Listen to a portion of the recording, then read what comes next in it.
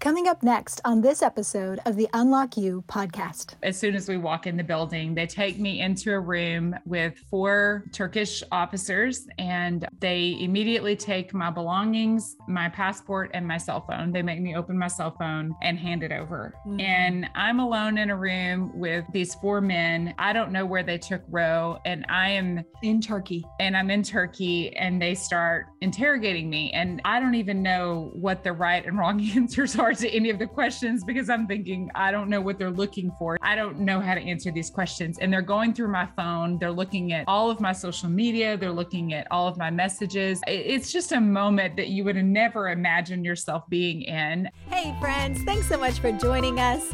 This is Unlock You with Dr. Shannon Crawford. I'm a clinical psychologist, leadership consultant, and a really big fan of you getting to fulfill your life purpose. I want you to get unstuck and unlock your potential relationally, emotionally, spiritually, and vocationally. Thanks for joining us, and let's get started. Welcome to Unlock You with Dr. Shannon Crawford. And we just wrapped up an episode with Carrie Grace, and we had to hop on another one because she's ridiculous. I just love her so much. And she has so much wisdom to share. So we figured we would do one specifically on fear, because fear has gripped so many of us, me included. And so she's going to start with telling us a story, and it's a true story. And I want you to get ready to be in the moment with her. And then she's going to unpack, going backward, how she got out of fear. Well, this particular story, I had been in Iraq working with the victims of ISIS who had been rescued. And so we have amazing teams that were doing underground rescues. It was just incredible. They had been able to rescue over 500 women and children. And the problem was, when they were being rescued, they were placing them in refugee camps. And if you can imagine what they had endured, the torture, the just horrific things that these women had been through. Chronic rapes. And then they, the risk that these underground networks were taking to rescue the women out was great risk to their lives. Finally get them into a safe place, into the refugee camps, and the women were committing suicide. They had no trauma care, and they didn't know how to handle, the trauma that they had endured. And so that's when the Freedom Shield team came and asked me. I was actually running another nonprofit at the time, and they were like, "Would you go to Iraq with us?" And they had seen the work we'd been able to do here, and wanted to know if I could maybe set up some of those stabilization programs and support networks within a refugee camp. Well, I had no idea if I could or not, but so in our last episode, if you didn't hear it, she's cute, vanilla, pastor's wife, like adorable mom, homeschooling my kids. Yeah. Ends up meeting these 3 strippers. And then that starts a journey, starts a nonprofit. And now this organization has approached her, still the soccer mom, still that lady. And now, okay, so now we're here. And they asked me, would I be willing to go to Iraq? And, I'm literally on my face telling God, I know you have someone better to do this than me. Like, I am not your first pick. I'm even suggesting to him, I was like, have you talked to Christine Kane from A21? Because I'm pretty sure that's probably who you were trying to get. And there was nothing in me that felt qualified to be the person to go. And especially when I was hearing, the horrific stories, and they're committing suicide. And that was just like, I don't know that I have what it takes to help them. So I'm on my face and I'm telling God all this in case he didn't know. And he just responded to me and he said, I just need you to bring my presence. And that's when I realized it had nothing to do with my experience, my credentials, nothing to do with me. It was about, will you be willing to carry my presence into that camp? Because that's what they need. And I said, I can do that. So it started a journey of traveling to Iraq. I have a lot of adventures. We could tell a lot of stories from my time there. Yes. I learned a lot. So I was traveling with the Freedom Shield team. On one particular trip, they had shut down the airport in Erbil where we were always able to, fly in and out. So we were going to have to drive to the border of Turkey, get across, through vehicles, and then catch a flight. So we were going to have to now, just travel by car, get across the border. So we get to the border and we're still in Iraq, and we have to go through all of these different checkpoints. There were probably 6 different checkpoints just to get across into Turkey. Wow. So of course, I'm traveling with Ro at the time. We don't speak the language. We're just having to try to figure it out as we go to get across. And every time we would stop at a checkpoint, they would make everyone get out of the van. We were traveling with some Iraqi businessmen. They were headed to Turkey as well to catch flights. And me, I'm the only female on the bus. And so there's always that dynamic. And you blend in real well. And I just blend in really well in Iraq. I don't stand out at all since I'm 5'10". So there's that dynamic. So we get out, and every single time you have to hand over your luggage, hand over your passport, and they take off with it. They run to, this checkpoint, whatever people that are checking everything. And then they run back and give you back your belongings. You get back on the van, drive, maybe a football field's link to the next checkpoint, get out, do it all again. So we are at the final checkpoint, and they, take our things and they say to us, "We're sorry, you have to go into the police station." And I'm like, oh my gosh, what's going on? So immediately they take me in. They separate Ro and myself as soon as we walk in the building. They take me into a room with 4 Turkish officers, and they immediately take my belongings, my passport, and my cell phone. They make me open my cell phone and hand it over. Mm-hmm. And I'm alone in a room with these 4 men. I don't know where they took Ro, and I am in Turkey, and I'm in Turkey, and they start interrogating me. And I don't even know what the right and wrong answers are to any of the questions, because I'm thinking, I don't know what they're looking for. So I don't know how to answer these questions. And they're going through my phone. They're looking at all of my social media. They're looking at all of my messages. And it's just a moment that you would never imagine yourself being in. And it was definitely a moment that I'm praying the whole time, going, oh yeah. And I don't even know what to pray. I'm just saying, Jesus, Jesus. And I don't know, what's my next move? I have no idea. So I'm in there for probably 30, 45 minutes. They're asking me questions. And then they say, okay, take her out. I don't know where they're taking me. And they're bringing Ro in. And I'm saying to Ro, we're passing each other. And the only thing I can tell him is they're going to take your cell phone, because I knew he probably has some things on his cell phone that he might want to, get off as quickly as possible. And so he's walking in and they take me out. And again, I have no idea what's going to happen next. We were there for 3 hours being interrogated. And just so you know, I'm from Martins Mill, Texas. All right. We don't even have a population sign where I'm from. It's small town girl. You don't have espionage training on how to handle. I've never been trained in any of this. And I am what do you do? And I'm trying to think of what people did in the movies, because that's really all. Exactly what I would do. And that's what I did. And I'm I'm not giving them any information. And now all the guys on the Freedom Shield team know, if I get tortured, I'm probably going to give up information. So don't tell me anything important. But it was just a moment of going, I don't know what to do other than what I've seen in the movies, which is don't give them any information that makes you seem like something that would be worth torturing you over. So that was really my baseline goal. It's a good goal. And so as they move me out of that room, I don't know. I don't know if they're going to hold me. I don't know if I'm going to prison. I have no clue. I'm in Turkey. I don't have my passport. I don't have a cell phone. I don't have any of my belongings, and I'm just there. And during that time, it's okay, there are a lot of options of things that could happen to me right now. I don't really know what's going to happen to me. Mm-hmm. All I know is to call in the name of Jesus. Mm-hmm. And in that moment, that's what brings you peace. It's not, I have a great strategy, or I have this background, so I know how to, get myself out of this situation. I don't have any of that to rely on. But there's a peace that comes when you just know, Jesus has got me. He didn't bring me here for no reason. Whatever happens, he's going to be with me. Yeah. And I can't even tell you, to go from the girl that was plagued with fear to sitting in this Turkish police station, and they bring in Turkish intelligence officers. I mean, like it was the whole 9 yards.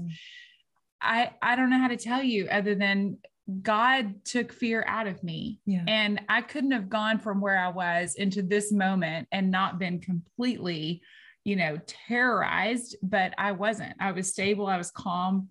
I not perfect. Inside, I was like calling out Jesus' name nonstop. So I don't want you to think like, oh my gosh, she's whatever. I'm not. I was still calling on Jesus. But these are moments that I would not change. I don't regret having gone on that trip. I don't regret the fact that, it landed me in this situation. We were able to obviously get out.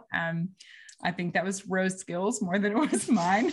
But I will say that they did tell him afterwards, they were like, she was really good. She didn't give us any information at all. Hey. I was like, hey, if you need me to train all of the guys in how to go through interrogation, I feel like I've got some experience. I'm qualified now.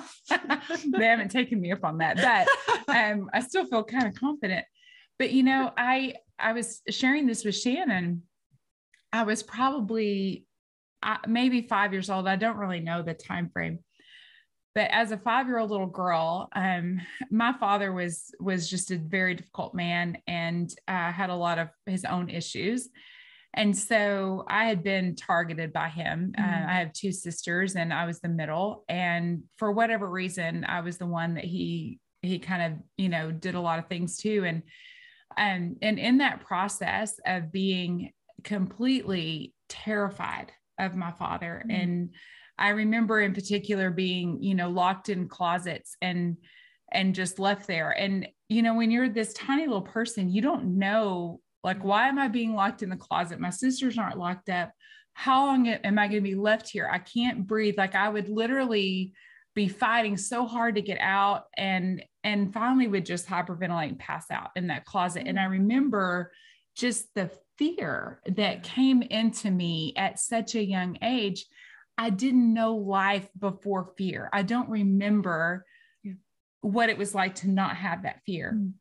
And just, I carried that my whole life. And it was not until God came and took that out of me that I could live a life where I'm not afraid anymore. The enemy comes to kill, steal, and destroy, but it's like, but I have Jesus. And he told me that greater is he that's in me than he that's in the world. And if I really believe that, then what do I have to fear? And I've walked through, cancer. I've walked through lots of different things in my line of work. And I don't let fear speak to me and keep me from doing the things that God's called me to do. So yeah. And did that just happen with willpower alone, or was a bit of a journey? Because I've dealt with stuff and I'll hear that and be like, well, that's great. I will try harder and then fail some more. No. So what was that journey like? I didn't even know what I was carrying. And many of you out there may not know the things that you might be carrying. I didn't know. I didn't even know to label it fear. I thought it was normal. I thought it was, I thought hypervigilance was like a virtue. A superpower. I thought it was just, I was super alert and I was, I was going to take care of it. I was going to pay attention to my surroundings constantly. I didn't know that was fear, because for me, that felt normal. Yeah. And I remember one day in particular, I was out running. I love to run. And I tell people I did a lot of things with a lot of fear.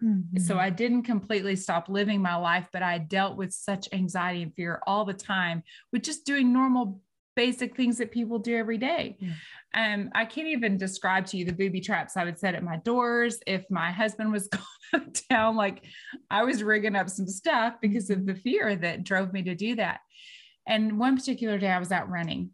And it's morning. There's nothing, I wasn't running at night or at some risky time, and I'm running my normal route. And as I was running, there was a truck of men. They were, probably going to work, and they were just, yelling and whistling and different things. And I can't tell you what came over me in that moment. I was terrified. My heart was racing, and I was so fearful of what might happen to me. And I could visualize all of these things, of the truck turning around and them coming back, and just all these things and stuff that had happened to me as a teenager opened me up to a fear of men. Yeah. Not only because of my dad, but just things that had happened. Yeah. Just a normal response for trauma survivors. Yeah. It's just what you do. And so as I'm running, there's one particular part of my route. And again, I didn't turn around and go home. I kept running, but I ran with so much fear. And there's one part of the route where it was just kind of like the trees kind of covered it. It's the most beautiful part. It's shaded. It's wonderful. And I was running so fast to get out of it because I was so afraid of what if someone, were hiding. And I just happened to ask the Lord that day, what is this? Why do I feel this? And most people their heart rate's up because they're running. I was running so fast because of the fear. It was, that was what was driving this. Yeah. And he showed me a school bus. Immediately I saw this vision of a school bus, and I remembered something I had blocked for years of being molested on a school bus. And he told me, that's when this particular fear came into you. I didn't know. I didn't remember. And I remember getting off the school bus and going to school like it was a normal day. I didn't tell anyone what happened to me. I just dealt with it, went on like it was a normal thing. Yeah. And yet that had grown this whole network of fear in me from one incident. That's just one, but that was what he showed me, pinpointed that. Yeah. And I knew in that moment, I'm not like this for no reason. There's a reason that I feel what I feel. And he validated that to me. And let me pause you. So if anybody's listening and you've had stuff and you're like, why do I act like that? Where's that response coming from? Yeah. We just want to validate, normalize that you may not yet have memories, but you can start asking the Lord. And even if you don't necessarily know who God is, like he does respond, and then thoughts will pop in your mind, or memories or emotions may come back. But we just really want to normalize that. If you've ever had that experience where you're like, why am I acting like this? Am I crazy? You don't have to live like that. And if you start peeling the layers back, like what she's about to describe, I just want to just honor your heart, and that God is the God who validates you. He sees you and knows you. Whatever projections of past authority figures or pastors or fathers or whomever of the past, God is not like that. God is very honoring and patient and gentle, willing to sacrifice himself to be crucified in your place so that you can have redemption. So I just wanted to pause because I know some people might hear that and some of these words might be a little triggering in your own story. But go ahead. Yeah. And I love that because God was nothing like what I thought he was. I was so terrified of God.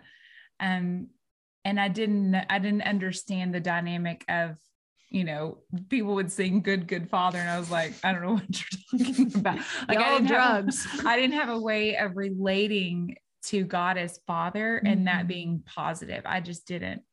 And so that he was very scary to me. He was a punisher. And I never measured up. That's how I felt with God. And so in that moment, that was kind of a catalyst for me of recognizing, wait a minute, all of this stuff that's playing in my mind, it came in at a point for a reason. And something about having that knowledge, the information helped me to go, okay, well, now I understand myself better. And sometimes that does wonders for us, just to understand.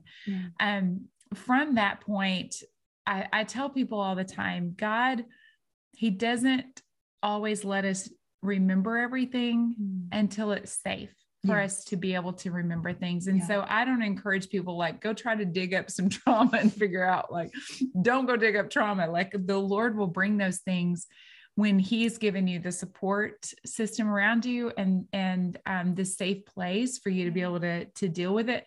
He doesn't expose things just to expose it. He exposes it because he wants to heal it. That's how good he is. And he knows the timing, and he knows the what you need to be able to walk through things. And so if he brings something up to you, it's because he plans on dealing with it.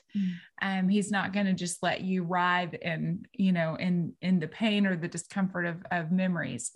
And so I appreciate the grace that covers things until we're at a place to handle it. Right. And he started that journey with me. That was the first day of beginning to walk through healing of past trauma. And so much of the fear that I carried was steeped in all of those moments of trauma. So the cool thing is again, my journey has a lot of different stories in it, but I end up several years after that incident, I ended up pregnant with twins, ended up getting cancer through that, which was horrific. I lost the twins and now I had cancer, and I was so disillusioned. I was so mad at God. I didn't understand any of what was happening, and I blamed him, and I felt like he was not a protector. He was not a good father. I mean, again, like all the accusations were coming at God. Yeah. And I got to go on this particular retreat, and they were like, okay, today you're going to go out in the woods and have a vow of silence and a time with God. And I was like, that's not what my day is going to be. Like, I'm going to tell him everything I think about him right now. And I did. I said everything out loud with my voice to God that I didn't understand, that I was mad or frustrated about. Everything that had happened, that I felt weak or powerless or confused, I said it all to him. Yeah. I got it all out. And I literally was like, okay, I'm done. Like I said, everything. I don't think I'd ever done that.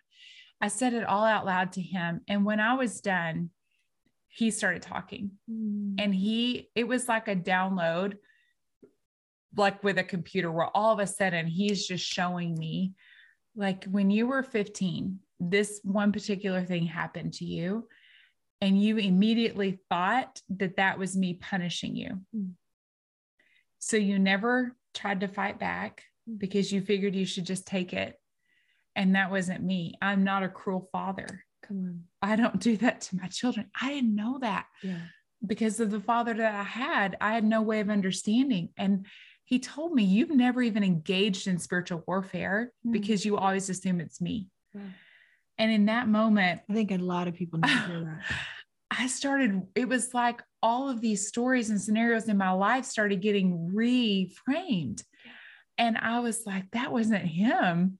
And then I saw the enemy came to kill, steal, and destroy. If you have something in your life that fits in a category of kill, steal, or destroy, that's from the enemy. That is not from your father. He came to give you life to the full. I just didn't get it until that day. So in that moment, everything starts getting reframed for me. And then it was like he just took fear out of me, because fear, if you read in John's letter, he said fear has to do with punishment, and perfect love casts out fear. I didn't get it. I've read these things a million times, but it didn't mean anything to me because I was carrying fear around. But he took fear out of me, and he replaced it with his Holy Spirit, with his love, with his peace. And it was so tangible that I literally felt lightheaded, because it was like all of this stuff came out of my head that I had been constantly playing. And I experienced peace for the first time in my life. And I knew then, I've never known this. And I was like, are other people walking around like this all the time? And no one told me, like, I didn't know. And I knew, I don't know if I know how to hold on to this yet, but I've tasted it now, and I know the difference. And I can get back to this. If I lose my way, I know now what it feels like. And before I didn't even know. And so I just want to encourage you that, like, he knows how to heal our broken hearts. He knows how to set captives free. He knows how to release prisoners from darkness. He knows what he's doing. And he did it for me. And it wasn't because I knew what to ask for. I didn't go to like deliverance. I didn't even know that I had fear. I didn't figure it out. I didn't have a formula. He just did it. And that's how good he is. And so I couldn't live the life that I live if I still had that spirit of fear speaking to me constantly. There's no way. And I've had to walk through things since then that were hard things, but the spirit of fear didn't speak to me. It didn't have power over me. It may try. Yeah. It just doesn't have any authority anymore. It doesn't stop me. And that's because of God. It's again, I didn't know how to even get myself out of that place. But he's that good. So good. Can you just release that removal of fear and that boldness over me and all the audience? Yes. Father, you are so good. And I know what you're capable of doing for the least of these because you did it for me. So Father, right now, I don't know where everybody's at and what they have walked through, what they have maybe, they don't even know yet that you want to speak to and heal. God, you tell us that the truth sets us free. So I just want to release your truth right now into everyone's lives that are listening.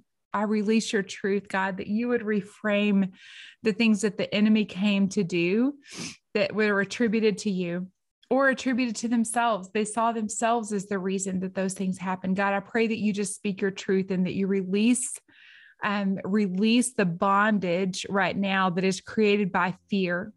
God, I pray that every person could run the race that you set out for them to run, and that they would throw off everything that entangles them and the things that slow them down, God, that you would just release them from that fear has no place, it has no power, it has no voice in their lives, God, and that you would begin to just download your vision, your plan for their lives, God, and that they would run with boldness and with freedom. In Jesus' mighty name, amen. Amen. Thank you, Carrie. Absolutely. And thank you for listening. And we look forward to seeing you in the next episode. Bye, guys. Hey, thanks so much for watching this episode of Unlock You. It is our dream to invest in you. And one of the ways you can do that is by getting more of the bonus material, the content, and to know about future events. Head to the website, drshannoncrawford.com, subscribe to the newsletter, and you'll be the first to know what we're rolling out. And we want you to truly get unlocked so that you can thrive, not only for yourself, but also for the greater calling on your life. Let's link arms and do it together. See you in the next episode.